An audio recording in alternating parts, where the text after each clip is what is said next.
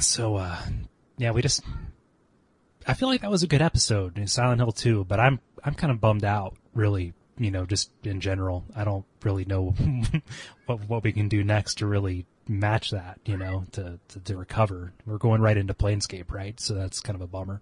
Yeah, so Planescape has torment in the title, and torment means bummed out. Yeah. So that's not going to be a relief. We should try to find something a little bit like kind of brighter and sunnier. Well, and you're going on that trip, right? So you're going to need to be on the PSP. Yeah. Let me pull up the PlayStation Store real quick. Okay. Yeah. What did you ever play Klonoa?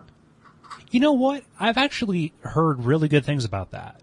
I'd be interested in doing that actually. That's on PSN. Yeah. It's just like $6, and it's I check it out. So the copy here, it says here it's a sun-filled platformer. It's got the happiest characters in gaming history. They run and they jump. Like, this all sounds like things I'm interested in playing. Like, this will feel real good after all this. Nice little sorbet after, that. All right, cool. Yeah, let's do Klonoa.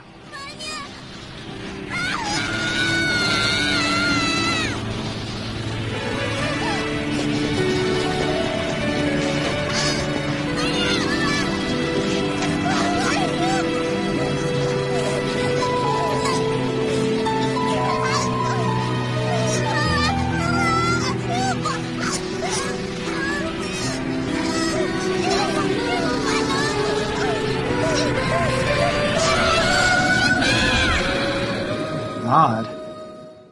Did you see that coming? No.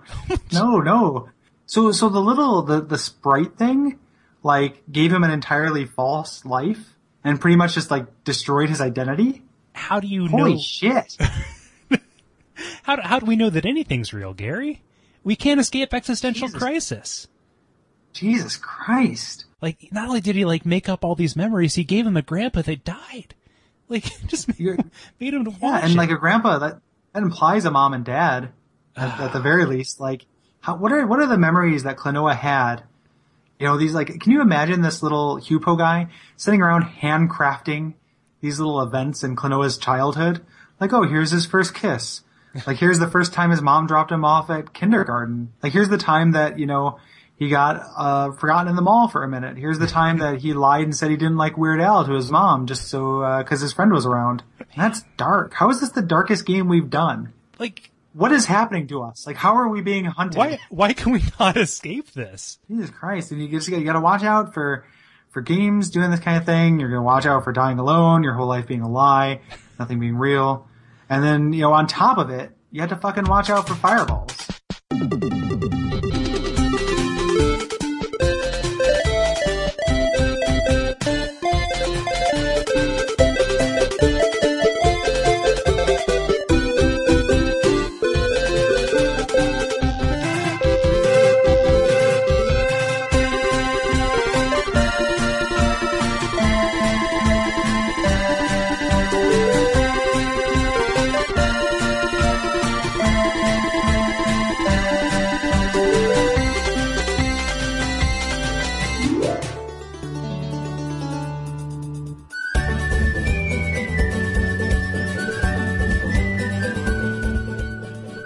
Hi, this is Gary Butterfield. And this is Cole Ross. And you are listening to Watch Out for Fireballs. It is a retro video games podcast. And this week we're going to be talking about Klonoa, the Door to Phantomile.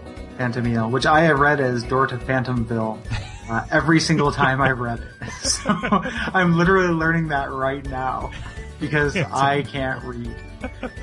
You gloss over. You make too many assumptions here. Yeah. My mind just fills in the blanks. It's like those science experiments where they can leave out certain letters or misspell things and you read it right. Yeah, leave out all the vowels. Yeah. Right. It's way better as Phantomile than Phantomville. I'm just playing this game and just, where the hell are the phantoms? It's so stupid. I wanted to fight phantoms. But the Door to Phantomile, Phantomile, I believe that's how you pronounce it, or Phantomile, I'm not sure. Phantomile, yeah. I don't think they say it in the game. And if they do, it just squeak, quack, quack, quack, you know, so. Zeepsorp. It is a platforming game that was developed by Namco for the PlayStation in 1997. Right, and this game is notable for its 2.5D perspective, which kind of puts standard side-scrolling mechanics in a three-dimensional space. So the levels and the paths you take kind of twist and turn and loop around each other, kind of like a roller coaster. So it's still a platformer, it's still 2D, but the actual path kind of exists on 3 dimensions. This is very much a product of its time as well, and we'll get into that when we talk about the general positives. But of all of the games that took advantage of this kind of technology, this one definitely is successful, and it's notable for that. Right. The game is also fairly cinematic too. Has lots of cutscenes. It's very story heavy for a platformer game. They're kind of presented in this weird Simlish kind of language that is translated in text boxes. It's not Japanese. It's not anything like that. It's its own kind of created, made up kind of language. Right, which is really smart. I mean, that was one of the things they did. That makes localization a breeze.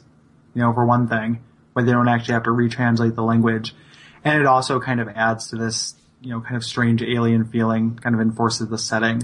Yeah, a lot. Mechanically, the way that Klonoa, deals with enemies is he has this thing called a wind bullet, which lets him, he kind of inflates enemies, and then he can grab them and lift them over his head. And, he can either throw them just, since time immemorial when you throw enemies in video games. But he can also throw them downward and get this kind of double jump.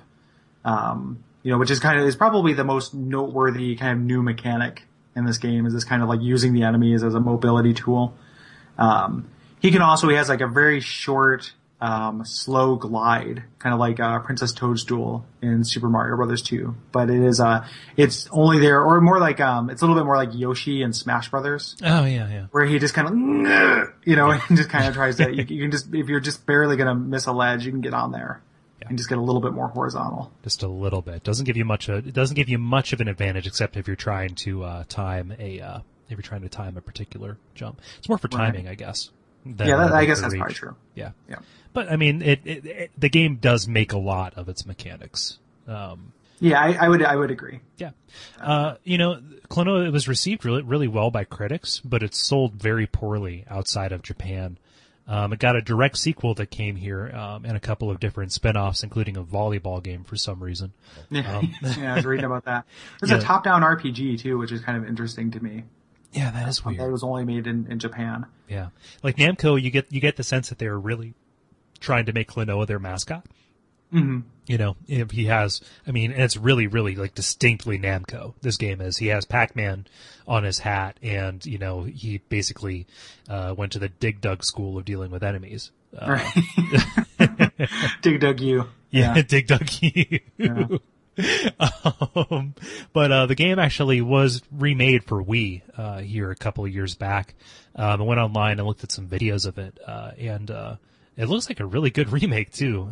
They still keep the 2.5D kind of feel, but instead of being sprites on polygons, everything is done out in polygons.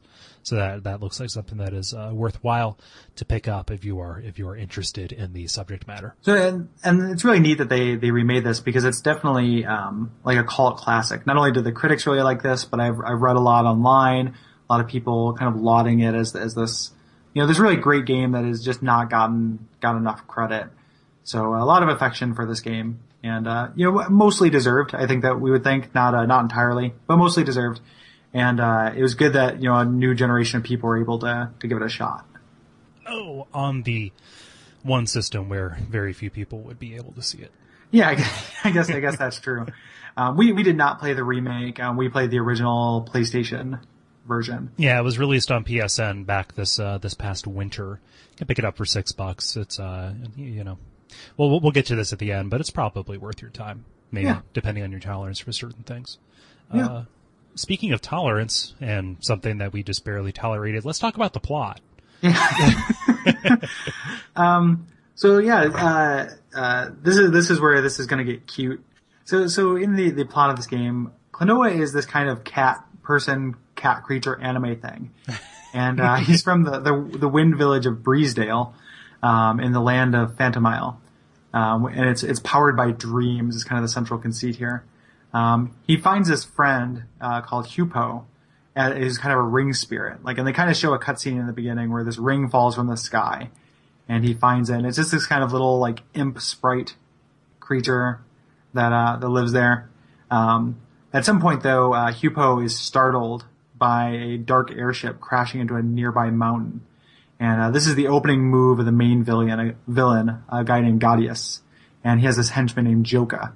And their idea is that they're going to kidnap the diva Lefise. Am I pronouncing it right? Lefise? Yeah, as a Lefise. Lefise? That's Lefise. And use her to end the world by unleashing the power of nightmares as opposed to dreams. Yes. Klonoa and Hupo, they kind of chase Gaudius, across the various elemental kingdoms of Phantomile, until they find out that he is actually seeking out the pendant that Klonoa's grandpa carries. Tragedy ensues. Klonoa hurries home, but it's too late to save his village and his grandpa from Joka, so it is now personal. Yes, and then he does the scream. Yep. He does the no. Do not want. Yeah. Yeah. So so you kind of, and you continue, going through the different zones until eventually you end up in the Moon Kingdom. And that's where we find out that Hupo is actually the Moon Prince. He is secret royalty. And, all the different world leaders that you've met along the way join up with Klonoa to help you defeat Gaudius. But, with his dying breath, Gaudius unleashes a nightmare, Lovecraftian monstrosity called Nahatum. Yeah, and then after defeating this monster, it's the, like everybody banding together and things like that, and he swallows you. It's weird, just like everything. It's like a 7-stage boss fight. It's long. It's very long. But fortunately, it has checkpointing, which is nice. But after you defeat this harrowing 20-minute long boss fight, the world is at peace, and Klonoa says, let's go back and rebuild. But Hupo says, and this is the twist, so you may want to cover your ears for about 30 seconds. Hupo says, like, hey, Klonoa, you're not actually from this world. In fact, I just kind of like brought you here and gave you fake memories, so you're not the person you think you are. Not actually even a person, even.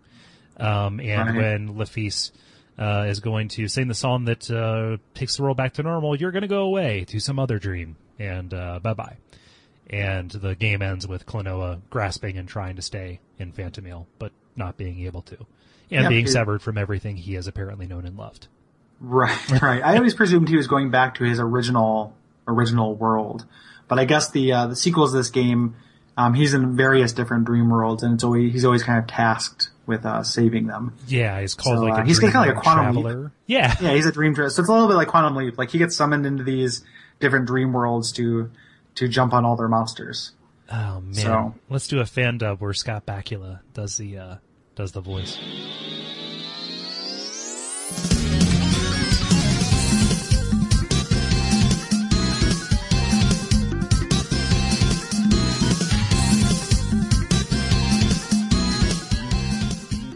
Why don't we talk a little bit about the game now?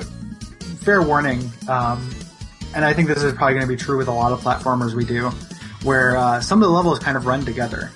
So, we're going to kind of talk about generalities as we go, but kind of a level by level breakdown. Cole, when we were off mic, not off mic, but off recording, Cole put it out pretty well, where the kind of the first half of this game is the Green Hill Zone.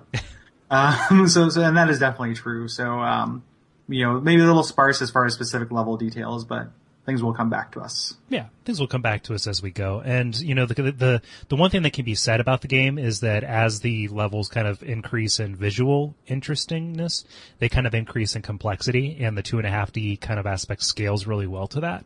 Oh, absolutely. Yeah. I would totally agree with that. So, I mean, and, just as a function of the way, linear time works, the later part, I remember that more because I played it more recently, but also I remember it more because it's more memorable. Right. This game is very short, so you played it more recently, but not that much more recently.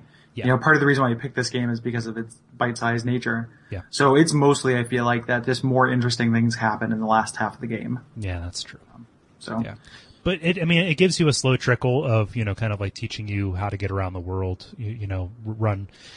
running from left to right and then from right to left and trying to explore things. And it doesn't spring an awful lot on you until you hit a little bit later. So the game does a real good job of kind of teaching you the base mechanics, and the primary one is this wind bullet thing that we talked about. And this is a very short range that'll just, you know, I don't even know what visually is happening when you do it. Just like a little energy ball comes out of your chest. And, you grab guys, you can inflate them and then hold them over your head and use that with double jump. And that's kind of, you know, that's the main thing. In the beginning, they teach you how to do that by putting like shinies, you know, out of reach or platforms you're going to want to get to kind of out of reach. Nothing ever tells you to do it. But you know, you know that there has to be a way to get up there. Yeah. And, it kind of teaches you that. One of the things that could either be really positive or really negative about the game is you could say it's, you know, incredibly easy. I tend to like things that are easy, just because they don't get in the way of themselves. But the game does a very good job of providing for you. It wants you to succeed to a certain extent. So if there's a puzzle or a situation that, you know, requires you to have an enemy to throw at a specific time, it'll give you an infinitely respawning source of enemies in order to do it. So it's not about resource management, and it's not about kind of like trying to puzzle your way around things. It's more about trying to figure out how to execute on it. Yeah, you can never screw yourself. Exactly. And in that way, it's exactly the opposite of Oddworld. Right. You never screw yourself. Even though I would say that, when you talk about it wanting you to succeed, there are a couple of design choices. One specific one I had a big beef with that kind of run contrary to that. And some real difficulty spike stuff later. Oh yeah. As well. So yeah, you kind of just go to the right. The enemies, the things you're fighting remind me of the enemies in Kirby. Yeah. You know, like the little red guys in Kirby and stuff. And I before too long, you start being introduced to the enemies with a little bit of a twist to them. Like there's ones with shields where they have to be attacked from the back. I think is the first one that's introduced. And you got ones that are on springs. Right, so they can jump, yeah. And later there'll be many, many more variants of these kind of enemies, but these ones, at least initially, are all you're really running into. And that's, you know, really all there is mechanically for like the first couple levels. Yeah. You know, you eventually run into, there's an old man who's on a mountain, and he's working on a sculpture of Leffy's. And this is kind of a nice moment because a lot of times in this game you run into something and it looks like it's going to be a boss fight and it turns out to be an ally. Mm-hmm. So that's kind of a nice little, like, you know, expectation subversion. Yeah. Yeah. You run into him, and then how exactly does that segue into the first boss fight? I forget. Like that's like right when like Gradius and Joka make their first appearance. Actually, yeah. I think they just show up. Yeah, they're just like, "Yep, we're here. We're going to kidnap Leffy's, and you don't know why just yet. Oh, and here's this thing for you to fight." Right. Yeah. And so Gradius is a pretty well designed character. Like I really like him. He looks a little bit like his body is a little bit like Cloak from Marvel Comics. Yeah. Where it's just kind of this big, huge cape. And whenever you get to see inside of it, it's just, you know, mind-bending psychedelia, you know, on the inside of it. Like he looks like he is a portal to another dimension, you know, kind of made manifest. And he wears this long, creepy kind of bird mask that's a little bit like a plague doctor. Yeah. Mask. And you can see his face under it a little bit too. So yeah. That's not his actual face. It's very clear that he is being a very imposing mask. He's got this little sidekick by the name of Joka, who is pretty obnoxious. Like he's a little bit like those guys from Final Fantasy IX, those two little jester things. Yeah. I'm not the biggest fan of Joka. No. And, you know, to a certain extent that should probably, you know, be intentional. You're not supposed to like him. But no, I know, but I wasn't compelled by him either. It wasn't, you know. Yeah. It wasn't somebody I loved to hate. You know, it was just like, ugh. So you could just, if you had a continuum of video game clown villains with Kefka on one side, Joka would be on the other. Is that what you're saying to me? Yeah, I was annoyed more than anything. I wasn't disliking him, I was annoyed. Yeah, I guess that's true. And then with those little guys from Final Fantasy IX somewhere in the middle. Exactly. Yeah. And then that car that Koopa drives around in Super Mario World, somewhere a little bit to the right of that. Oh yeah, and there you go. He also Gradius reminds me kind of Count Black from Super Paper Mario too. Oh yeah. I could definitely see that. Yeah, so a grand tradition of enemies that are, you know, corporeal head and corporeal cloak with, you know, horrifying dimensions inside. Non-Euclidean cloakery. There we go. Yeah, non-Euclidean cloakery. There we go. I really like how serious he looks. Like this is kind of the first, you know, this game does a little bit of like playing with light and dark And this is kind of the first, this guy means business, when he first shows up. And I kind of like that. Joka just looks like, he's a little clown, little Harlequin enemy. But, Yeah. Gaudius looks really pretty serious. It pulls it off really well because he is an outsider, he's not part of that world. And everything up until you see him, is just sickeningly saccharine. Yes. So, Joka and Gaudius summon the first boss, who's this kind of weird, like, turtle maraca golem giant thing. I don't really know how to explain him. He's like some kind of giant bird, green and brown bird monster. Yeah, vaguely reptilian with a Right. big glowy red tail. Right, and it does the same thing that the Bubble Bobble end boss fallacy, where it's if nothing would just enter the arena, you'd never be able to win. So it just enemies kind of pop in and out from the foreground and the background for you to throw at him. So it's pretty easy. It's not hugely challenging. It does kind of introduce. So when we talk about it being 2.5D, what's really interesting is that it uses that where hitting down on the controller is not down; it's forward towards the camera, and up is away. So the game works with all of those dimensions. So when enemies jump onto the screen, they jump from, like below your field of vision into the playing field.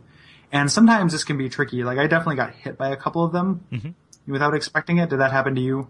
Yeah, just a little bit because like of the perspective and because of just the way the things scaled, it was very difficult to judge distance. I actually found myself kind of wishing I was on the 3DS playing this. Yeah, that would be a really good remake right there. Non-indie devs get on it. Or professional devs. Yeah, professional devs. Nintendo of America, get on it. That would be incredible because it would look the way like, especially when you're in the kind of like mine type levels where the paths really start winding in and out of each other. That would look great on 3DS. Yeah.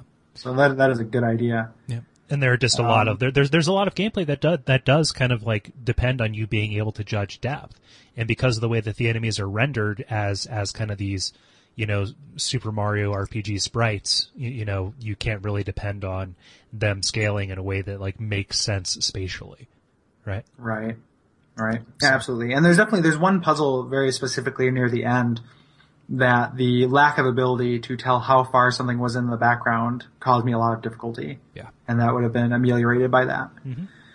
But, this boss fight takes advantage of that 2.5D by, actually being set in this kind of toroid arena. So, it's like you're running around on this big ring. And the trick is you have to hit this thing in the tail, which, of course, Joka says, hey, watch out, protect your tail.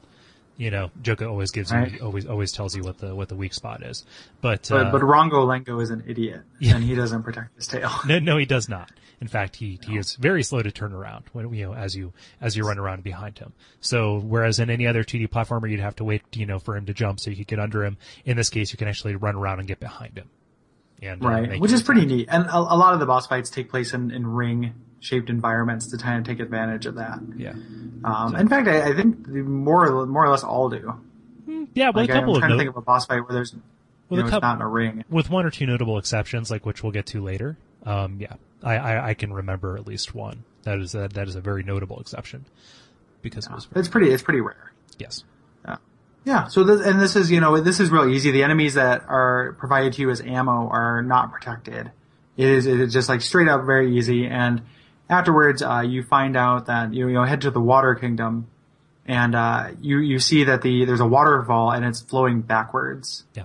In a really nice surreal kind of image. Love that.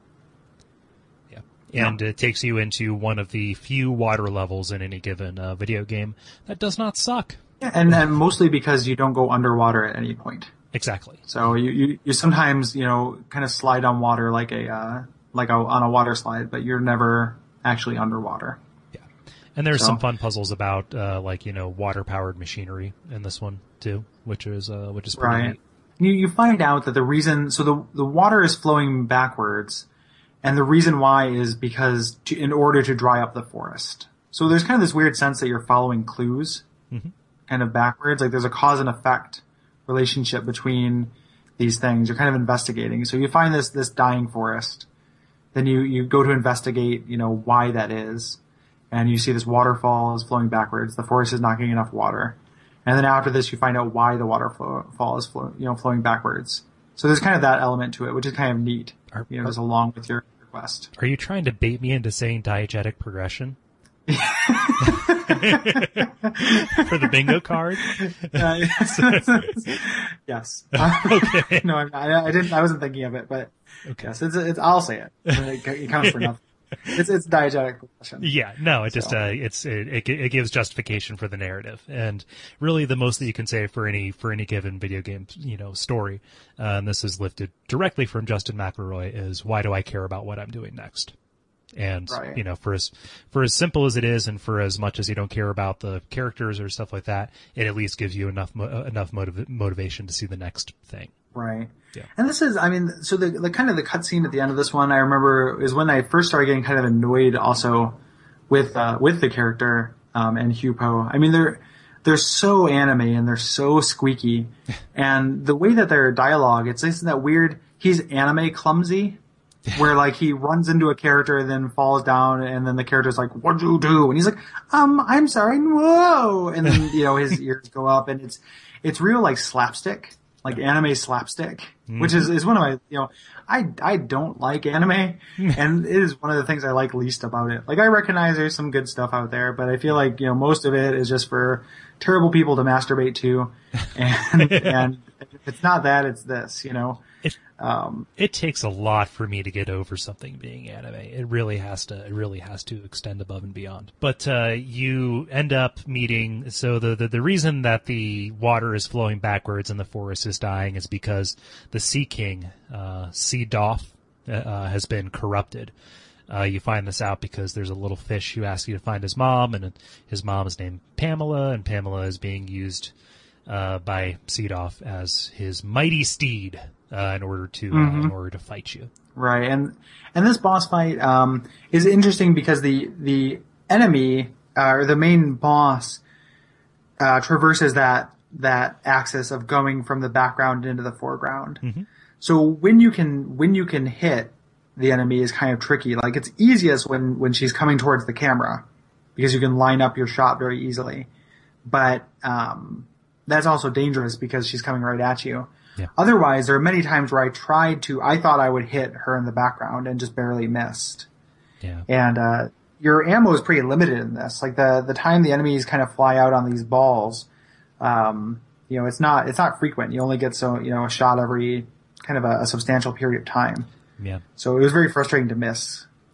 And this is one of the first boss fights where you're really asked to keep track of a lot of visual, information as it's happening. Yeah, absolutely. And that was something that I actually really liked about the game, even if it did introduce a certain amount of frustration to the boss fights. But because you're only able to run on one axis, and things are happening on these on the z-axis too, you are keeping track of trying to jump over these spike balls that the Sea King is throwing at you, while you're also trying to find these enemies to use as ammo, and trying to kind of Toro Pamela to jump at you so you can, run a little bit to the left and hit her. And, it's asking you to keep track of a lot. And, this accounts for some, this causes a lot of difficulty spikes later, but I think that it is a good way it is a legitimate way to add challenge, I guess is what I'm trying to say. I agree that it works really well here. A lot of the boss fights later on in the game, I felt like had one element too many. Okay. Mm-hmm. This would have been fun and challenging without this one extra thing to keep in mind.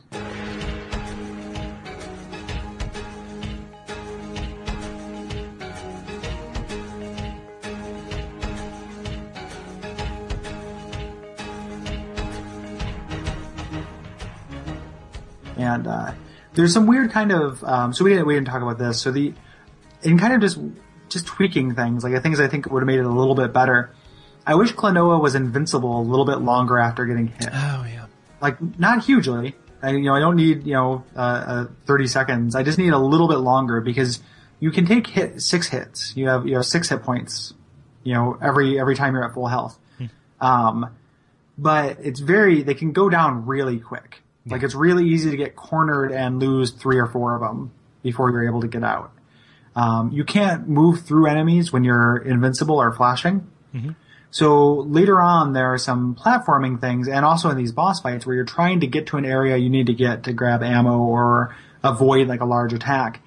And you hit an obstacle or an enemy, and then, you can't go back, you can't go forward, you get kind of trapped, and you're just kind of forced to take multiple hits.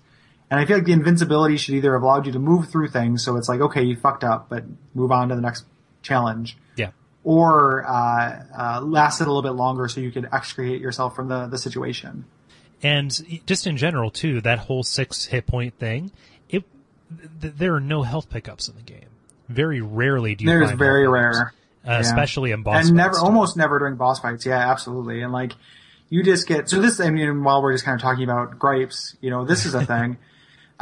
You have, the most valuable commodity is lives.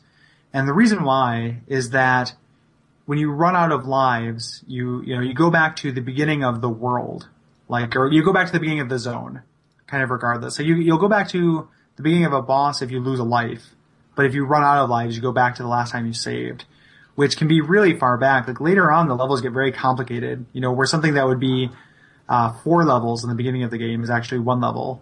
Mm. There's one specific hub where you have to collect 4 crystals. And if you lose your last life, you go back to the very beginning of that, which is obnoxious. But when you save, it saves the number of lives you have. So God help you if you start a world with 0 lives.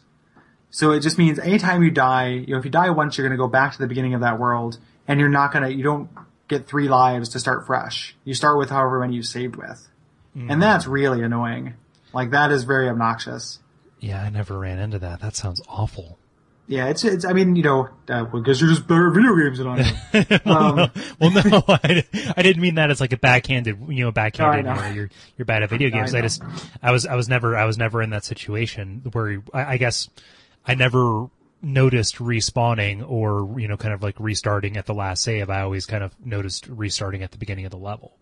But yeah, that is a frustration. That definitely became annoying. That's what ultimately caused me to quit the game, was that, the last level, which is brutally hard, dying on that boss and having it start me at the beginning of that level with very few lives. And that was just like, I'm not going to get to this boss with enough lives to actually finish it. So I'm done. Yeah. So, But anywho, so after you defeat Seedoff and realize he's been mind controlled, Pamela is free from his influence, and she gives you a ride to the next level, where there's not much to say about that part. Okay. No, but once you get through this kind of unmemorable area, you get to what I consider to be like one of my favorite kind of places, which is a chapter called The Stopped Gear, but it is kind of the clockwork steampunk kind of area where you are definitely doing a lot of backtracking, you are definitely doing a lot of puzzle solving in order to get these contraptions to kind of carry you. Where you this is where the game kind of comes alive for me too. This is where the level design got really pretty fun and interesting. Yeah, and just it takes advantage of the depth, and it takes advantage of that perspective in a really, really interesting way. Because these levels are kind of designed to be folded in on each other, like they are, you can get a really good sense of where you're at by looking into the background. And this makes it, so even as the levels get more complex, it gives you enough clues as to where you're at, that you can get your bearings even without a map in some of these bigger levels, which I think is just super. Right. This is also where they mechanically introduce the triple jump. Oh yeah. There's a part where Joka is up on a platform. He tells you it's impossible to get up there, and you have to jump, grab an enemy, double jump, grab another enemy, and then get up onto the platform he was on. So later, this is going to become very important. But they kind of they really signal it really early. Like, you do not need to do it for another 4 levels. Mm-hmm. But they teach you here, which is kind of interesting. And it's one of those video game maneuvers that makes you feel like a real badass when you do it. Like just the way that you pull it off. Obviously, they set you up to succeed with it. Just kind of like, I see 2 enemies that are vertically aligned above each other. I'm going to have to do that, but it feels satisfying each time you do it. And there's something to be said for that. It's totally possible that it wouldn't have occurred to you that it's possible at this point. Yeah, you would not even have thought to do it. Yeah. You know. But of course, Joka being the self-destructive, self-sabotaging type that he is, he gives you the key by taunting you. But yeah, just a real standout level all around. That ends in kind of a dud of a boss fight, but that's just me, really. Yeah. Yeah. What the boss fight does do is that it, you know, when you double jump using an enemy, you throw the enemy straight down. And up until this point, there were no opportunities or reason to use that as an attack. Actually, so that's what they're introducing with this boss. What was really neat, and like I kind of felt like I felt like an idiot when I realized it, like that was how you were achieving the double jump, was by throwing enemies down. I realized it in this boss fight, but there are occasions earlier where there are boxes that you can, you know, break apart to get health or pickups or stuff like that, that are positioned in such a way that, like, I would try and throw down, but instead I would throw an enemy into the foreground. Like, man, how the hell do I do that? And I wasn't paying enough attention to realize that Klonoa was double jumping by throwing an enemy down to achieve thrust. Mm-hmm. Yeah. So, I mean, there are opportunities to do it, but this is where it makes it obvious. This is where, well, it doesn't just make it obvious. This is where you have to learn to move on. That's true. Because it's going to become essential later on in the game. So just like all great, all good game design, it's introducing you to the levels it's going to use later. Mm-hmm. Last levels and last bosses are just supposed to be final exams that cover the entire term. Yes. And, that's definitely true here. Yeah. This boss, it's like a big plant creature that, opens up at the center, and the only vulnerable place is from above, so that's why you have to do that. And I do not remember very much about these next levels. Nope. The next two levels, I really don't have much for. I know after this it gets really memorable, and I know them very well. Yeah, yeah. This is like some kind of placeholder stuff. In the plot, it's really important because you're going back to get a key from your grandpa that you need. Yeah. And, does Joka beat you there, or does he show up when you're there? Like, he beats you there. Like, you're rushing back to the village because you find out that the pendant that Gestal's the emperor from Final Fantasy VI. Yeah. The pendant that Gadius is looking for, your grandpa owns it, and you find this out from one of the world leaders of one of the kingdoms that you go to. So you're rushing back thinking your village is going to be in peril, which is true, because, when you get there, Joka has burned it to the ground and, killed your grandpa and taken everything, from. Yeah. Yeah. And if only Klonoa knew then what he knows now, that his grandpa didn't actually exist. Yeah, So or no biggie. He's just a figment of his imagination. Or that his grandpa he was a person. He was there, but it wasn't his grandpa. Yeah, regardless of which, this very heartrending scene, you go into two levels that neither Cole nor I can really remember anything about. Yeah, like you're rushing back. Like, Pamela takes you, so far, and you get to like one of them is just kind of like a revisit of the forest level. The other one is it's called the Leviathan's Cavern. It's like an ice level kind of place. Ice levels are always bad, almost as bad as water levels. Right. But it's weird. Like one of the things that just again like that, just kind of tweaking that I wish was done. I felt like Klonoa slid a little bit more than I needed him to, stopping. Like, his inertia is a little bit much. And I later on, like this, at this point in the game, there's not a lot of heavy platforming.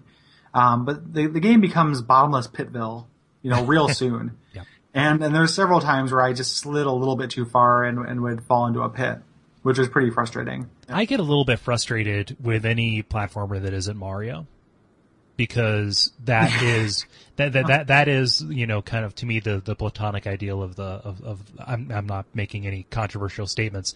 That is the platonic ideal of like what a platformer should be, and I don't think that there's any excuse not to just appropriate that jump height and distance wholesale, and also the inertia and the way that he moves. I don't care if it's copyright infringement, if Nintendo has a patent on it. If it doesn't operate like Mario, it will always feel off to me. So then after this kind of generic level, you fight this boss named Palladium. And he's kind of this big flying snake, and you're on a swinging arena. You throw enemies into him in the background and his four glowing sides. It is a boss fight. It really reminded me of Star Fox. It was like you're just kind of hitting these little targets on him. Yeah, it's asking a lot of your precision too. And I can't say enough about how memorable the arena is. Most of the rings, this is the one big exception to, you're fighting enemies on rings. Just in general, it's, even if you aren't playing this game, look up a YouTube of this. We'll probably put one on the show notes. But it's pretty cool. Makes me a little motion sick. Mm-hmm. I wouldn't want to be on a 3DS while I was playing this, but yeah, you're in constant motion. Right. It's real fun. It's one of the best boss fights in the game. Yeah. And then after this is where the game kind of really, really goes into the non-linear exploration kind of mode. Mm-hmm. Yeah, this is the huge sea change. This is kind of what it's been hinting at. And this is also a difficulty spike. Ooh, yeah. Like, this is a big place where the game gets a lot tougher. You go to the Temple of the Sun Kingdom, and you have to collect 4 orbs, and you can tackle them in any order you'd like. There's not any impact if you do them in different orders, I don't think. But it's still nice to have that freedom. So if you get frustrated with one, you can try, another couple, another one, and then kind of go back. Yeah.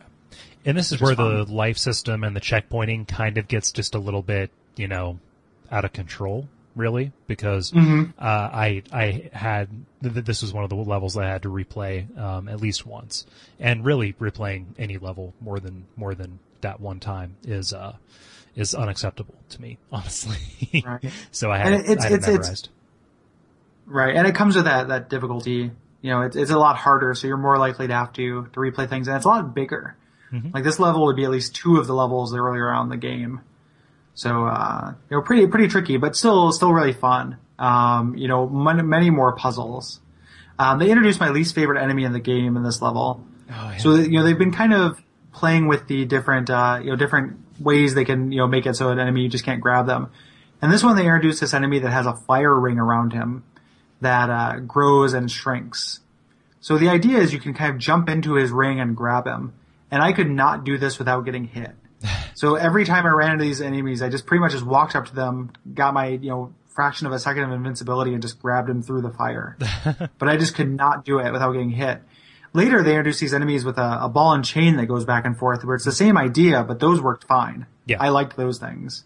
These things pissed me off. Like, they were really difficult for me to get past.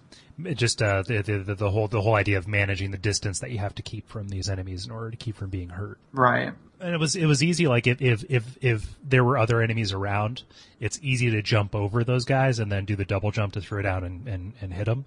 But if it's the only one that you're trying to get past, then you have to try and sneak into the ring. And when you need them for a puzzle. Oh yeah, that happened a lot too. Yeah. Like, because the enemies are a resource as well in this game, and a lot of the puzzles, and something that we haven't really alluded to in this discussion because it's really kind of a tertiary mechanic, is that you're rescuing the members of these kingdoms as you go through. Yeah. Like, they're collectibles, just like in Donkey Kong, you get the letters KONG. There's no real bearing for what I understand on your performance. It's just you have 6 of these things that you can, get in every level. Do you know if there's any kind of reward? Yes, there are 2 effects. Yep. So one is, on the save screens, it shows the world map and shows the little guys, and they're like kind of singing and playing like little instruments. Okay. So the song in that stage changes. So the more guys you rescue, the more fully orchestrated that song is. Okay, that's neat. So that's not a mechanical benefit, but just kind of a nice little Easter egg. If you collect all of them, you do a incredibly hard bonus level that I have only watched on YouTube and did not even remotely get close to getting. That is constant triple and quadruple enemy jumps that require, crackerjack precision. Yeah. And did not sound fun to me. But you do get a bonus vision if you collect all of them. Oh, okay. So after the get through the temple, and the temple, so you meet those 2 guardians of the temple. Like, what are they explaining to you? Like, there's 2 little, like, kind of Tweedledum characters who come up and explain to you that you have to grab the orbs, but for the life of me, I can't remember what plot significance grabbing them has other than just letting you get to the legendary kingdom or the moon kingdom or what have you. Yeah, that's really it. I kind of liked the interaction between them, where one of them would say something. They're kind of fun. One of them would say something, and then the other person would sum it up in just kind of the most terse way possible, or contradict them. Yeah. Yeah. They were good characters. Yeah. They're cute. After this, you get into, so the game is just at this point, like, every level is pretty much introducing a new neat thing. Mm-hmm. Like, this is really where the level, like, they get tough, but this is where they're good. So the next level is called Between Light and Darkness. And the way that this is where it becomes Klonoa, from Beyond too, Klonoa, where every once in a while the level gets bathed in this kind of purple or blue light. And when that happens, there are creatures you previously could not see that are floating around all the time, that are invincible. So very much like From Beyond.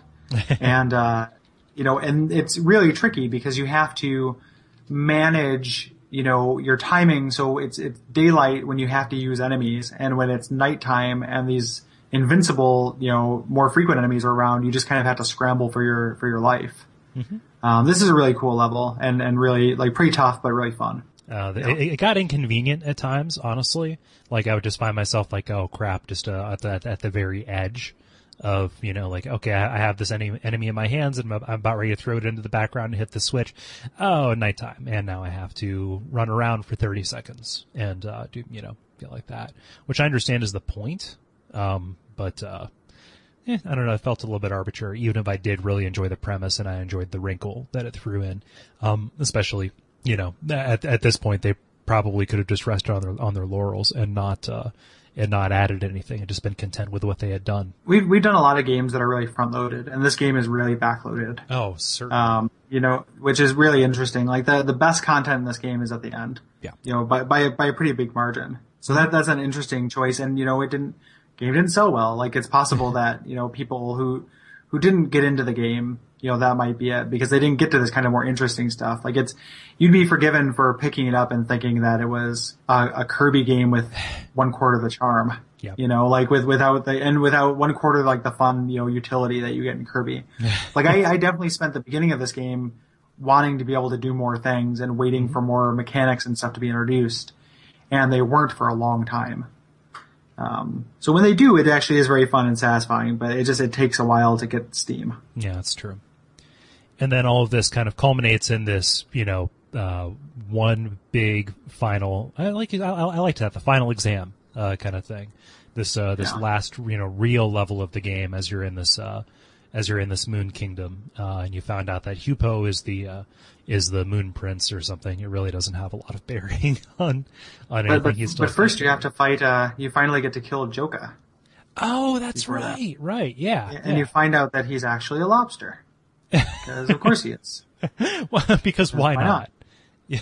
Because why not? He's a clown-colored lobster. Exactly. So, yeah, and this boss fight, it just is consistent with the level where it's the light and dark mechanic. When it's light, he is just kind of this puffed up clown, and you find enemies to throw at him. And when it's dark, he turns into this murder lobster. Yeah. And you have to run around, kind of like Qbert, touching all the tiles on this ring to trigger the transformation back to light.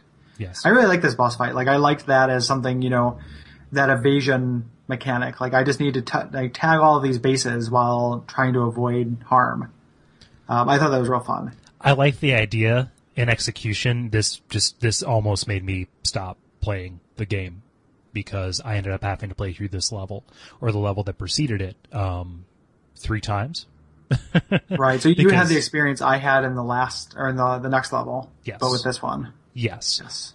Just because, those nighttime segments, I couldn't find a way, during the day it's fine, but in the nighttime segments, I couldn't find a way to avoid taking damage. So I knew that if I lost more than 1 heart per night cycle, because you have to go through 3 of the night cycles in order to beat Joka, because every time you hit him 3 times, it'll get dark again. Right. I knew that if I was losing it at a rate, at more than that rate, it's kind of like, okay, I'm not going to have enough to, to break it out. It does throw health regen at you, but the problem is it can fall off, the platforms. It's trying to fall off the platforms. Yep. It's moving away from you towards the pits. Yep. It doesn't want, it does not, you're an enemy for that health refill. It does not want to get eaten. Do not consume me. Yeah. Yeah. Something that happened a lot with this game, with bosses, is that because of that, many of the bosses I had to do a lot of times in a row, to where I would master them. I would lose, and then beat them without taking a hit. Yeah. And I don't know why. It was kind of strange. But at some point, I just realized what I needed to do, and that was pretty satisfying. Uh-huh. It just never clicked in the last boss for me. Okay. But, yeah. And another one of the kind of the frustrating things about Joka for me is trying to hit him during the light segments. Just because he runs over, he floats in between the ring and you have to angle yourself to where you can hit him. And you have to time the hit because he has these two protecting orbs that are swinging around him. So you have to time it so that you hit him. But if he's too far away, so if you run around to the other side of the ring and try and throw it at him, the enemies will kind of disappear in a puff of smoke before they hit. So you have to depend on okay, is he going to be at the right place in the middle of this? And there were just so many times where it would never present me with a good angle for a shot. Right. And that's when I say there's one element too many, those little shields hovering around him. It would have been a fun boss fight without that. Yep. It still had the mandatory breaks where you always have to do the evasion section. Yeah. It just made the parts where you're actually, can attack him just extra frustrating. Mm-hmm. So just one element. It just needed one element taken out and it would have been, perfect. Exactly. Or if you could knock one of them away, or as you hit one of those orbs, it knocked it away. So all you had to do was pick up another one and throw it, and you'd just be more vulnerable. The part where it got really just unnecessary was if you went long enough without hitting him, it would become night anyway, and then you were going to be boned. So you needed to get those 3 hits in, otherwise, it would take you. Ah, man, it really frustrated me a lot. Yeah, it's definitely a tough boss fight, and it's the toughest boss in the game that I actually beat. So, yes. So after you kill Joka, which you wanted to do since you saw him. Yep. Presumably cracked open his shell and feasted on his hilarious clown meat. You go into the legendary kingdom, and this is a really everything the game's kind of been building to mechanically and teasing at all comes together. It's like a big kind of Metroidvania-y, going forward, it's linear. You have to go one by one. No, you don't. Actually, in the second part, you do that. This part, it's totally, it's pretty nonlinear. You're triggering switches to dissolve certain color stones. Mm-hmm. So you can get into new areas. And, this area is really fun. Both these levels are really cool. Yeah. And I didn't experience a lot of frustration with these. I mean, with some of it was, incredibly frustrating about, trying to figure out where to go next. But that was kind of part of it and it was part of the design. So for me, it went from being, frustratingly linear to okay, well, where does it expect me to go? So I'm going to go and try all of these doors, Yeah. To see if any of them. Well, it's pretty easy to know, once you've gone through a door or once you go through a door that you've already been there. Yeah, whatever the thing was, so that was a little annoying to have to do it, but, I didn't find this first part that frustrating. This next part I found very frustrating though. This was the thing that I stopped wanting to do over and over again because of the boss. This game has the narrowest platforms of in Mega Man 2 when you're being chased by that giant dragon. Oh, I hate that. This game does that 4 times. So there are 4 levels that just begin with you being chased by things jumping from, one character-wide platform. Mm-hmm. Oh, and it also depends on. It's just hard. It also depends on you being able to grab stuff out of the air in time to do a double jump. Yeah, absolutely. Those parts are hard. That was really frustrating to me, and would just be a life suck. Getting to that boss. So I didn't have enough lives in reserve to beat him. So that was really frustrating. There should have been a checkpoint.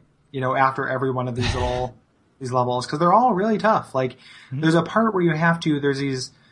There's a long vertical shaft with these boomerang throwing guys on each side. Yeah. You know what I'm talking about? Yeah. That's really hard because only the guy on the bottom respawns nothing will respawn until you get to the bottom. So if you get halfway up and lose your guy, so you can't jump up any further, nothing will respawn until you do the entire thing over again. Right. You always have to go all the way to the bottom to get anything to respawn.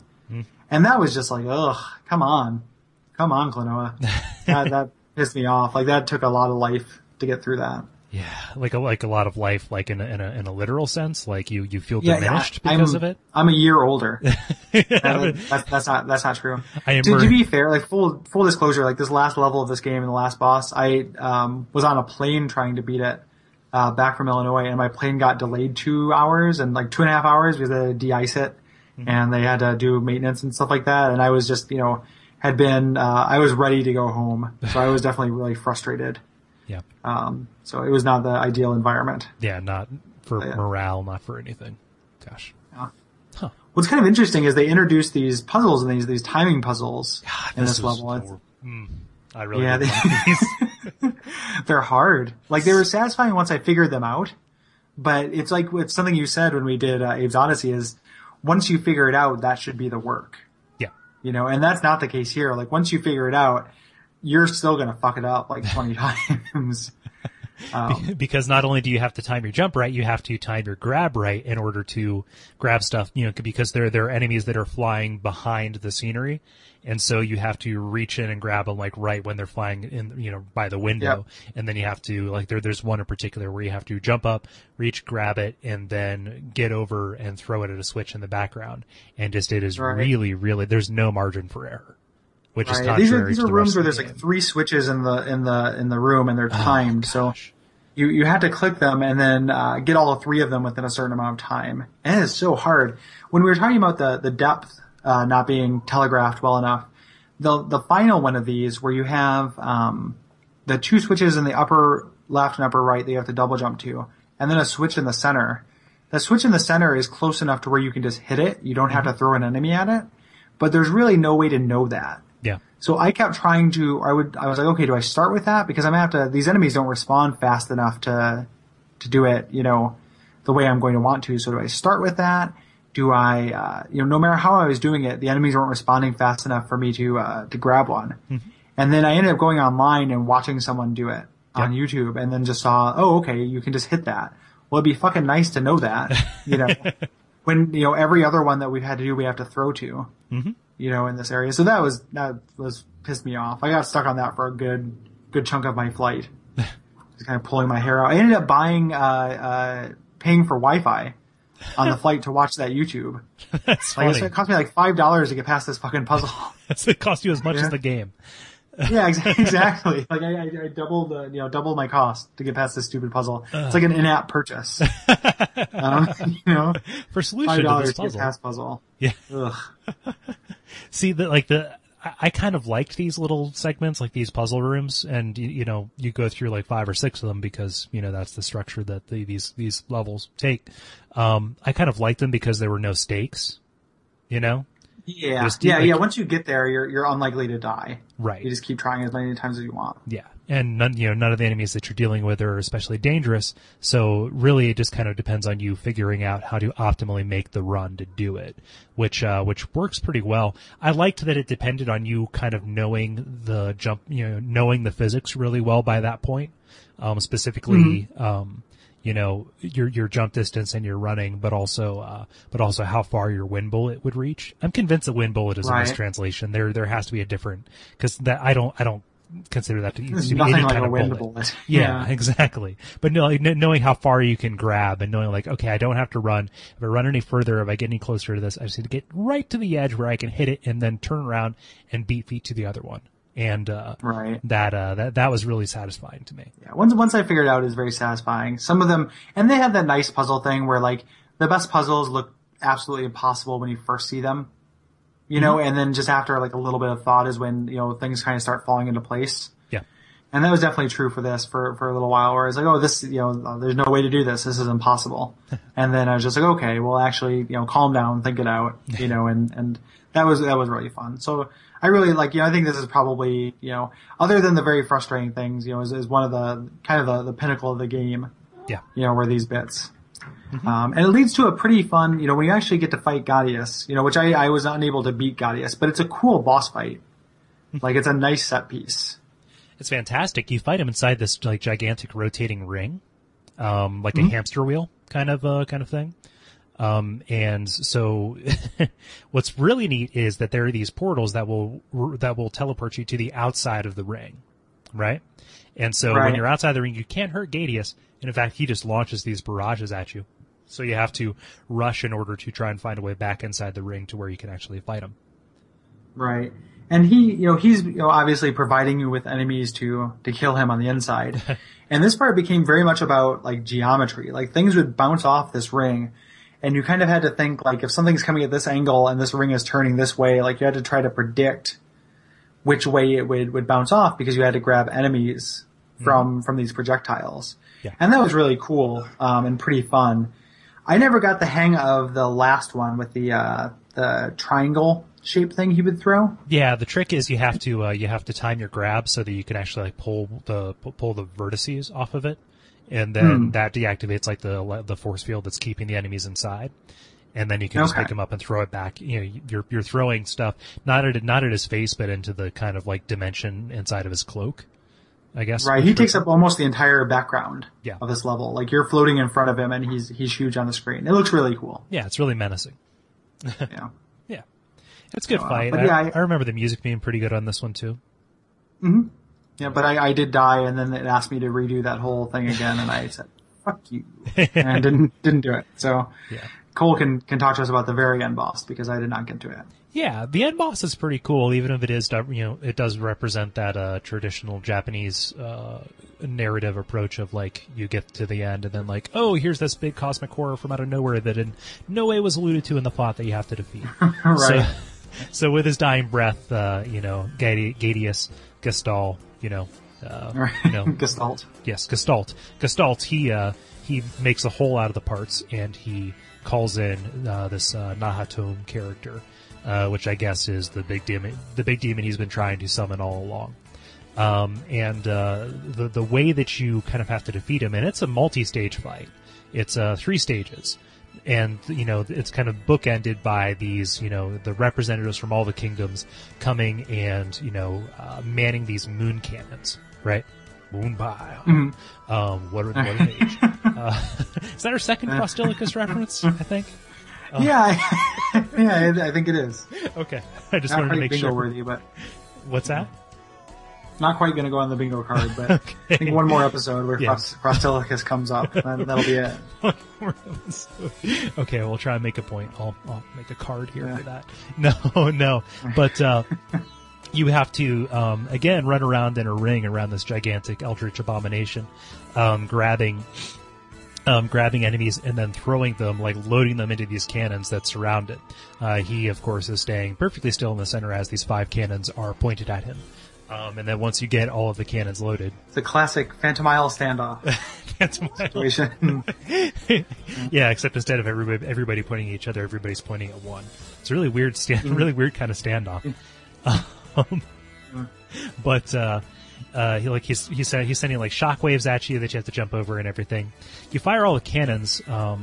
It's also frustrating because as you're trying to grab these enemies, he sends his tongue after you, like this big kind of tongue, and you have to spend the next 20 seconds avoiding this tongue because if you try and run away from it, it will actually grab you and then he gobbles you up and then it takes away a heart or 2 hearts or something like that. And just really kind of, messes up your world just a little bit. I might as well restart at that point. But after the spirit cannons are fired, or the moon cannons are fired, he gobbles you up and you are now inside the belly of the beast. And you're fighting on this kind of tilty platform kind of thing. Not quite like Mario World fighting, the Koopa Kids tilty platform. But he's represented in the back by these kind of eyes and like a Cheshire cat smile kind of thing. Shoots lasers at you, and you have to pick up enemies and throw them at these orbs that are only in places where you can hit them, like at the apex and at the bottom of the seesaw kind of thing. It's fun. It's okay. And then you go back outside for a final round of, okay, we've really got to finish them off this time. We're going to put the cannons down below the platforms, and you have to load the cannons by double jumping enemies into the cannons as they're underneath the gap in the platform. And then once you get those loaded up, it fires, and then you win the game, and then get a very sad ending. Yeah.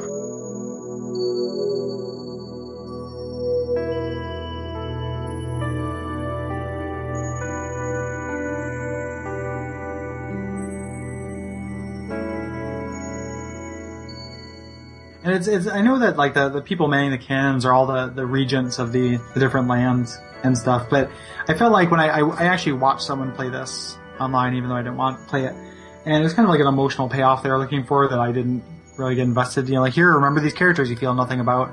I hope you don't mind. I brought these things you feel neutral about. It was that kind of thing. But the actual ending is pretty good. It's Hupo, your little annoying sprite thing, says that, you need to work better or together to destroy the, Nahatum. And, he needs to be fired into the center of it. Yeah. You do so, and you think that's what it's going for. It's just kind of like a boy and his dog kind of, he sacrifices himself. And kind of in a clever inversion of this, Hupo ends up being fine. Mm-hmm. It kind of cuts to like later on, and they're like hanging out on a bridge or just doing whatever Hupo and Klonoa do when they're just hanging out on Sunday night afternoons or whatever. And, Klonoa is talking about the future, and Hupo gets kind of pensive and quiet. And, says, actually, when this new world starts, when, Lafiz, sings her song, you're going back. I actually kidnapped you from your world and gave you false memories. It's actually a pretty severe, thing to do to somebody. This is your entire childhood, everything you know is a lie. Like, Hupo is kind of the villain in this. Like, that's pretty nasty. A little bit. And he fits that too. He's in a position of power. He's royalty, so he's just abusing his cosmic. Why is Klonoa specifically, why is he the only person who can save the world too? Well, the air bullet, wind bullet. Oh yeah, that's true, yeah. I had to guess. Whatever the hell that thing is, is probably what it is. Yeah. So, he tells him that he cannot stay, and, he gets actually sucked into a portal, and kind of, again, the reason why this ending has so much impact on people, I think part of it is that Klonoa never resigns himself to this. Like, he's never okay with it. Right. So the last scene in the game is him screaming and trying to not get sucked into this portal. Like, he's not okay with how this ends. No, he's grabbing onto things, and Yupo's looking at him all sad, holding on for dear life, trying to cling to this world. Yeah. It's pretty dark. And I like that. I mean, the ending is, this game is good. It's just like we said in the beginning, I wish that I cared more about the characters. Yeah. So. But, that's Klonoa. That's Klonoa. I mean, would I recommend it? Would you, should you play, take the time to play it? I don't know. I guess it just depends on how much you like platformers. Cause as a platformer, this is really good. I feel. Yeah, I would say so. I would say that it's hard to find, good platformers. It's kind of a genre that died, and that's not, a revolutionary thing to say, but 2D platformers are definitely on the way out. This is, I would argue, say this is probably the best 2.5D platformer. Yeah. And it's better than Pandemonium. It's better than a stall. Yeah, exactly. So I think it's worth playing, especially for $6. If you had to hunt it down on eBay and end up spending, $7, then no thanks. But, or, I would say maybe get the remake. I bet you the remake is perfectly adequate and fun. I'm actually really curious about how I wouldn't play it now, just because, I just played it. Yeah, and no thanks. But if I ever get the urge to play it again, I'll probably get the remake. Yeah. It's fun. It's not great. And it's kind of in a way it's a bit of a swan song, because platformers were really, really kind of having an identity crisis, by this time in 1997, as Bubsy 3D came in and swept the nation. And sure, Bubsy Mania. I remember that. Bubsy Mania, right? And everybody had to, everybody started, trying to make that transition. In fact, there's a TV. Everybody was doing the wild Bubsy. Doing the they called it the Lindy Hop. No, but it's the polygon ceiling, right? Right. Platformers are really, it's just kind of okay, well, it takes a lot of effort to be as good as Mario 64, right? So, right. And people, publishers even, the publishers, they didn't want to put out a strictly 2D platformer, right? They was well, the kids, they want the 3D, right? They want something. So this was almost a concession, and it was a concession that ended up making the product better by making it 2.5D, right? But it really is a product of the times, and it really is a product of where it falls on the timeline. Yeah. So, and we've covered pretty much, most of the generalities, just as kind of a roundup. It controls pretty well. It's definitely competently put together. There are those little tweaking issues that I wish were a little bit different. I wish you were invincible a little bit longer. I wish you didn't have quite as much momentum and slide when you stopped, but those are mostly minor issues.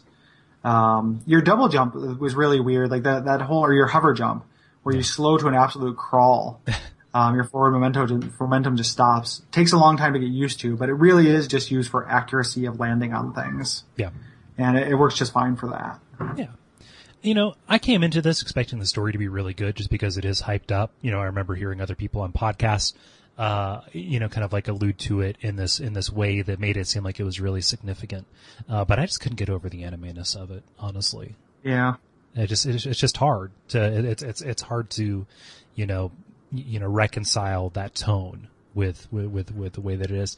And it almost kind of seemed like cheap to me, the way that it made those shots. Like, okay, it's, the way that it went back and forth between these two tones, just kind of like, why do I care about Grandpa dying? Like, it's been happy, and then here's this thing that's just out of the blue.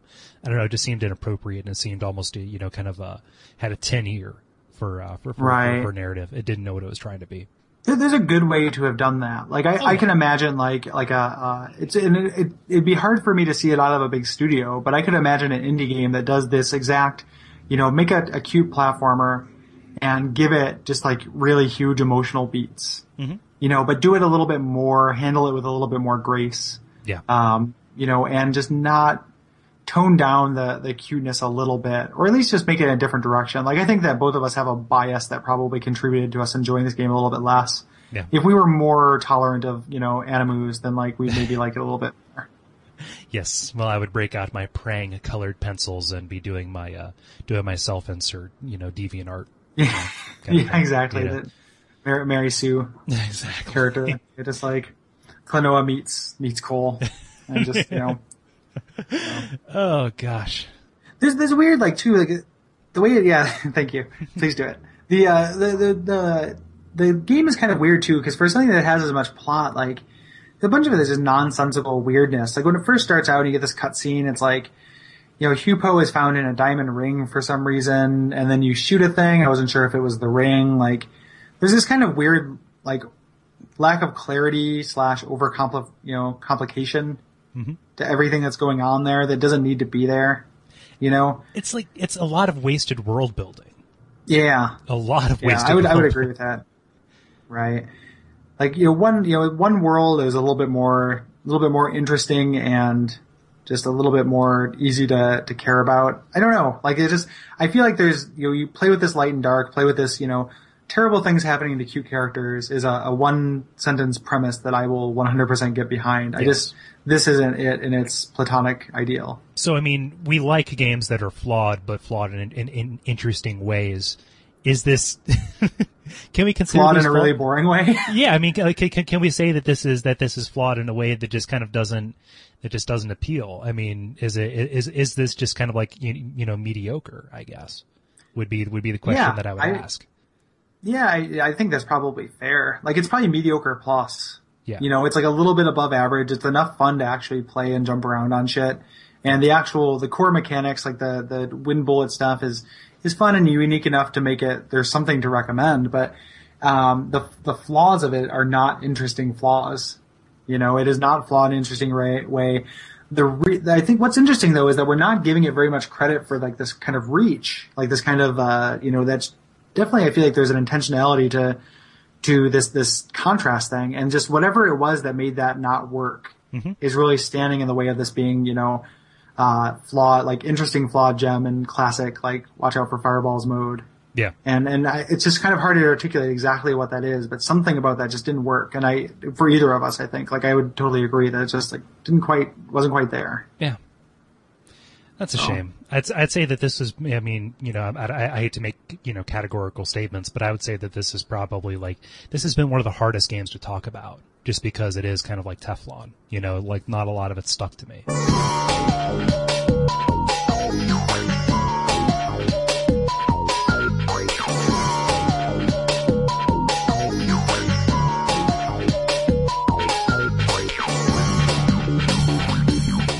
So you have heard what we have to say about Klonoa, Door to Phantomile, and we'd like to hear what you have to say about it.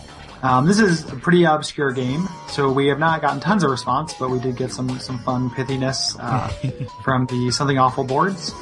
And a little bit on Facebook, nothing, it seems like, not a lot of people have a lot to say. But as always, we really appreciate it when people play along with the stuff that we're playing. Yeah. So Cole, do you want to, start us out with, Glitter Bomber here? Yeah, Glitter Bomber on the Something Awful forums here said, last time I played Klonoa, I was super high and had no idea what was happening. But according to Wikipedia, it involves, quote, using Klonoa's ring and wind bullets to inflate enemies, which can then be thrown at other objects or at the ground, giving him a boost upwards, allowing him to double jump. So, like, I want to play it sober now. Is that a quote? Does that count? Yes, it does. Yep, and yes, it definitely does. It doesn't make any sense sober. I have no idea how you would get a little high play and play it. You don't need to be super high, but just get like tiny high. Just like tiny high, and it'll probably all just the same way that like you relax your mind to look at a magic eye painting. Just like relax your mind a little bit and just take in Klonoa. So we have that. We also have Gloom Mouse here. So again, the pith is coming strong.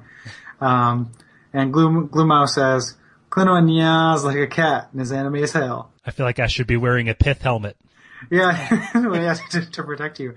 I like this comment because Gloom Mouse's avatar is this kind of unimpressed like girl, like a little kind of anime girl. Unimpressed anime like bunny or cat girl, which is yeah, which is kind of as anime as hell. So you're right. You would know. yeah. Well, and it just that's exactly true. That is a thing you can look at Klonoa, see it, and just be like, you know what, Klonoa meows like a cat. It's anime as hell. So, like, I like that. Yeah. Oh gosh, I love it. That is good.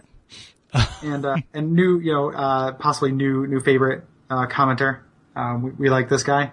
Yeah. Or girl, Hong Kong. Hong Kong, love you. Yep. And took it seriously. And do you want to read what Hong Kong has to say here? Yeah. I love Klonoa. It's a nice, easy game which is so cute and cuddly I actually threw up in my mouth just a moment ago. I actually have a bunch of experience with Klonoas from before this WAF. My first experience with Klonoa was way back in the day, pretty shortly after it came out. I went to the game rental place, which was awesome and had a deal to rent games for $1 a night, and picked up Einhander and Klonoa. I had intended to play Einhander, and Klonoa was for my younger brother. Funny thing was, I ended up liking Klonoa much better. I forget, was that the square fighting game? Or that was Ehrgeist. No, it's the shooting game. It's the square shooting. Okay. Yeah, which I've never played. I played Ehrgeist a little bit because I was like, oh, I get to be Cloud. And, and then later Dissidia just dashed all my hopes. Like, oh, you want to play a Final Fantasy fighting game, do ya? Fuck you. It's Dissidia and it sucks. Oh man. so glad I got it on the PSP. Yeah, it's a bad game, friend. Because I would have been tempted to play it because you can play as Cecil. Oh well. Yeah, you totally can. And it's not fun at all. So I hate that fucking game. Anywho. Years and years later, when I worked at a Namco-branded arcade, Aladdin's Castle, woo! We were a testbed for different Namco ideas, most of which bombed horridly. Our claw machine was filled with Namco plushies, one of which was a Klonoa plush. Probably pretty easy to grab that one by the ears. Aside there. Even when you can set the settings on one of those damn things, they are still impossible, but I managed to get one eventually. Free tokens come in handy. Yes, they do. The plush eventually made its way to my significant other, who became a little obsessed and bought all of the games as they came out. I am sure we still have them in deep storage. Honestly, even today, the thing I remember most about the game was how the ending made me sad. Klonoa basically is told, well, everything you thought you knew about yourself was a lie. Also, you need to go away now. It was the first game that really made me sit there and think, what the hell just happened? I was thinking that, a lot sooner than that. What the hell just happened throughout the entire game? And Hong Kong finished up by saying, still holds up pretty well, I think. Yeah. So that is those are all great comments. I would accept, I like Namco plushes. I wish that was still a thing that was around. Yeah. I have a couple little stuffed animal, like dumb video game related stuffed animals around my apartment. Yeah. And, right now you can only get them at GameWorks, which are all Sega branded, so it's all just Sonics. But I would, much rather have a Pac-Man or a Klonoa. Maybe not Klonoa, but a little Pac-Man would be cute, or a little Dig Dug. Oh yeah, a little Dig Dug. That'd be amazing. Yeah. I'd like that. Yeah. Yeah. I like that it's implied in this that I like that he gave that to his significant other and they are still together because they still have them in storage together. That's cute. that is pretty cool. I like that. That's neat. Yeah. Huh. Yeah. It's not so much like, he put a little diamond ring on the Klonoa and gave it to her. It's not like that good of a story, but I just like that, that's cute. I like it when people are together. So, isn't love nice? So that's I had a girlfriend who gave me a Cthulhu plushie, and that didn't end well. There you are. No, well, no doubt. The psychic combinations from the thing. I can't look directly at it. But yeah, thank you, Hong Kong. That was good, nice and thoughtful, as always. Yeah, absolutely. So, those are all great comments, but unfortunately I have to make things really serious right here. Cole, I've got something I gotta tell you. Oh, okay. What? So this podcast has been a lie. I summoned you here to talk to me about Klonoa, and I gave you false memories of all the jokes that we made and all the observations and stuff. It's all false. And as soon as I sing the song of deliberation, you're going to get sucked back to Mansfield, Ohio. But I don't want to. I don't want to go. But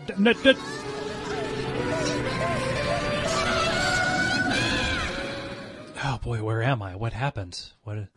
I'm here still. Well, I've got to save you. I figured I'd just summon you again and give you some other false memories, because it's apparently this thing I can just do, and I have no morals. So I do not mind doing it to whatever. Anything I have to erase their memories and make their whole lives a lie, I will do it for any need, any purpose. Basically, Hugh Pow is a monster, and so am I.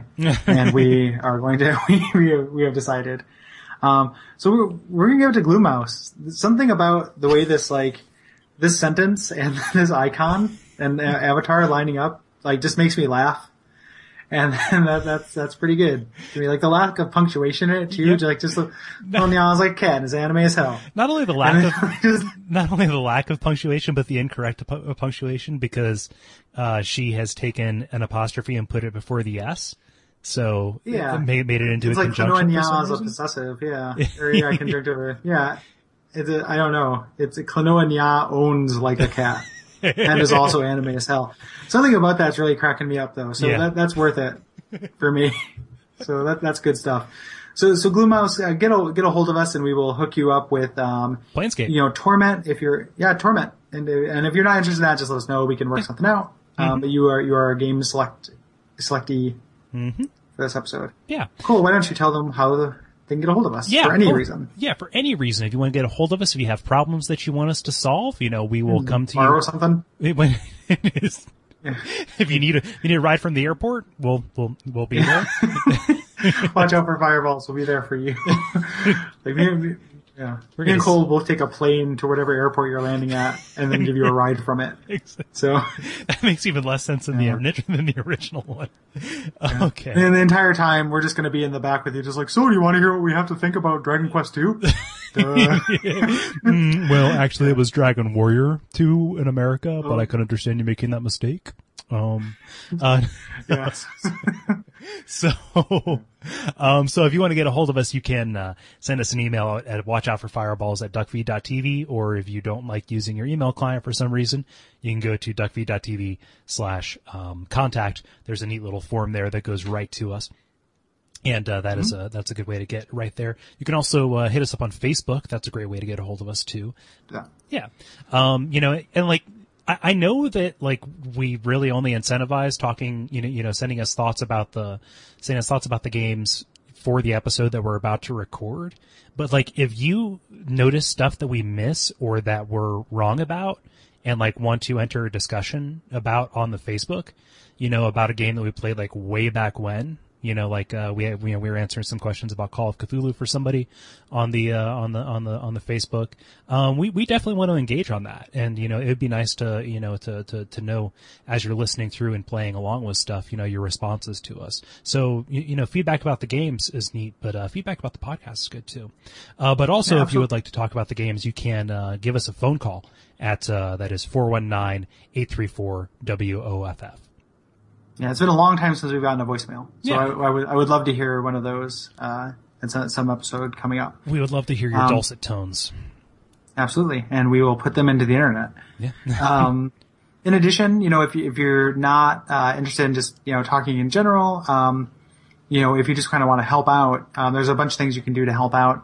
We talked about the Facebook group. We are again nearing 75 fans or followers on Facebook, which would be great. to hit that milestone, be the lucky 75th. It is a really fun place where, like, it's a fun place where anything can happen and usually does.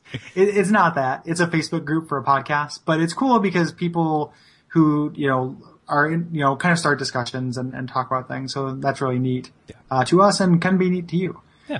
We're also rapidly approaching 55-star ratings on iTunes. Ooh, I think we're at 42. Mm-hmm. So that would be a really cool milestone for us as well. So if you haven't rated, or better yet, rated and reviewed us on iTunes, please do so. That would just be fantastic. And every time I see one of those, I'm super happy. It helps in the iTunes alchemy that gets more people to listen to the show.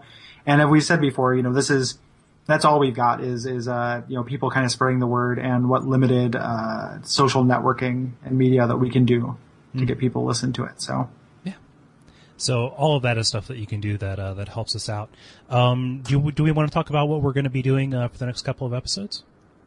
Yes, we do. Yes. So this is what I've been waiting for. The next is a two-part episode. So the next month is all Planescape all the time. 2 episodes on Planescape Torment. The first one we're going roughly through the Clerk's Ward.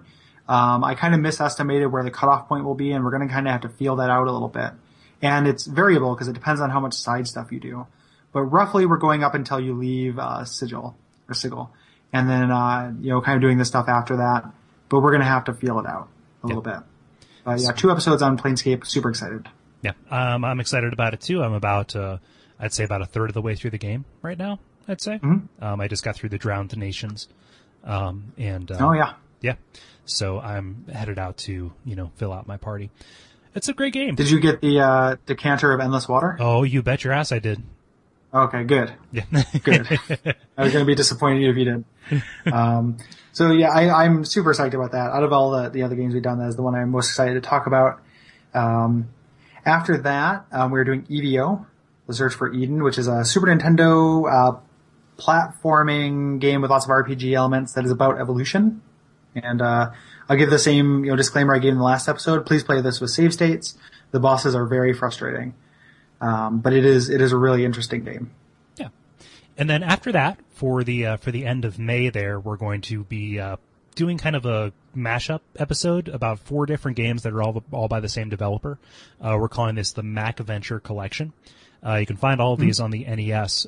These are Deja Vu 1 and 2, and also Shadowgate, and what was the other one? Uninvited. There we go. Yes. Yep, these are, unfortunately, I wish there was a Mac Venture Collection. Like Good Old Games, put out Mac Venture Collection, and I will give you $6 to have these on my PC for sure. I have them on NES, so, but, they're not hard. None of them are rare, I don't think. Deja Vu 2 might be kind of rare. But, we're going to do all those. That's going to be 1 or 2 episodes, depending on how much. It's 4 games that are all in the same engine that have relatively simple plots. Yeah. So we're going to talk about specific puzzles and everything like that, and just see how much time that takes up. Yeah. And I think we're ready to announce the next one, right? Did we decide this over email? I believe we decided it, but I'm going to wait for you to say it. Because I forget. After that, we are doing our first PlayStation 2 game. The second that's not true. We did Silent Hill. We're doing our second PlayStation 2 game. We are doing Psyops. Oh, yeah. Which is Love this game. action third-person game, which is really, really awesome. And I have tons of fond memories about this game. Will they stand up? we shall see. It will stand up until the last third, I assure you. Until the invisible monsters start showing up. Yep. This is a fantastic, really neat little game, just like an action game, but your power set is really incredible and cool. Yeah. So that takes us up through the first part of June. There, we're rapidly approaching the summer months, which is prime gaming time when it's too hot to be outside. So if you have any suggestions, use any of the previously mentioned contact methods, and we will take them to heart. So I think that just about wraps it up. The only kind of other thing that I would say is that we have other stuff. You can go check out GaryButterfield.net for Gary's writings, and then links to his various other Podcraft type stuff. Are we still expecting a DinoCast? Yeah, at some point I recorded it. Uh-huh. It devolved into come and dick jokes really quick. It kind of climaxes in Arnold Schwarzenegger saying, "Come on me if you want to live." So that is if that's the level of discourse you want in a podcast. That is, when I get together with my old friends, it is shameful. So that will come out at some point. I want to finish Dead Idea Valhalla first, so I'm not going to put a timestamp on when that's going to come out, but hopefully that will be done this weekend. Okay. I don't have anything else going on this weekend. I really want to get that off my quest log. But otherwise you can go there for lots of music and, just kind of writing and stuff like that. Yeah. If you are interested in more traditional podcraft and Cole Ross elations, you can go to duckfeed.tv.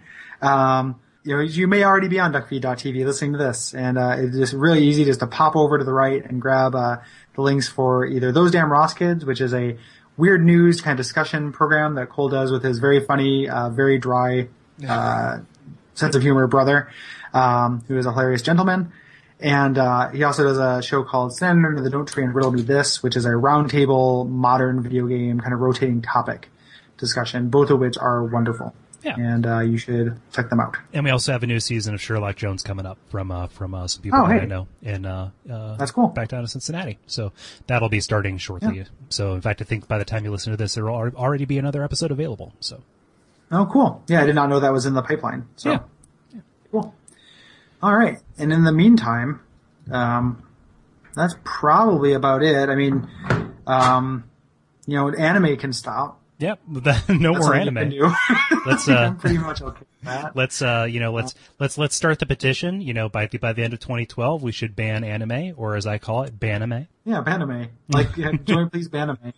Somebody, I'm gonna get a banner ad. Some of it's fine. Yeah. I don't know. It grosses me out a little bit, and I just, ugh. Yeah. So anime is annoying. What else can you watch out for other than that anime? Watch out for anime. Watch out for cat girls. Watch out for fireballs. Yeah.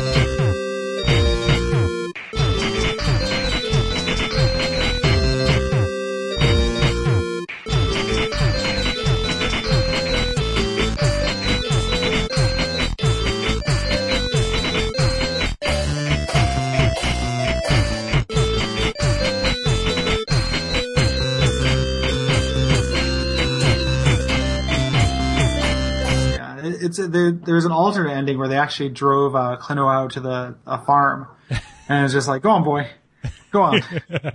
I don't need you anymore. Klonoa. Go on, boy. And there's a big farm we could run around and win bullet things. I'm just picturing the end of 7.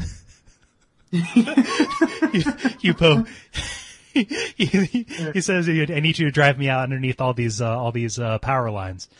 Says, I've got something to tell you. I've got a secret for you. Klonoa's like, what's in the box? What's in the box? Yeah. What's in the box? Well, he probably, just like 7, the first couple times he said it like a normal human, and then David Fincher came in and was like, no. Don't say it like that. Actually go, what's in the box? Like, say it like the biggest idiot. And then, say it like that scene in Temple of Doom where in the bug room, the ceiling is crushing Indiana Jones, and he looks at the camera and he goes, "We are going to die," and then frowns. Say it like that. Like, well, okay, I'm a good actor, but I'll go for it. Okay, why not? Whatever you want. You're the boss. Except instead of being Gwyneth Paltrow's head in the box, it is a portal to another dimension, and all of your life has been a lie.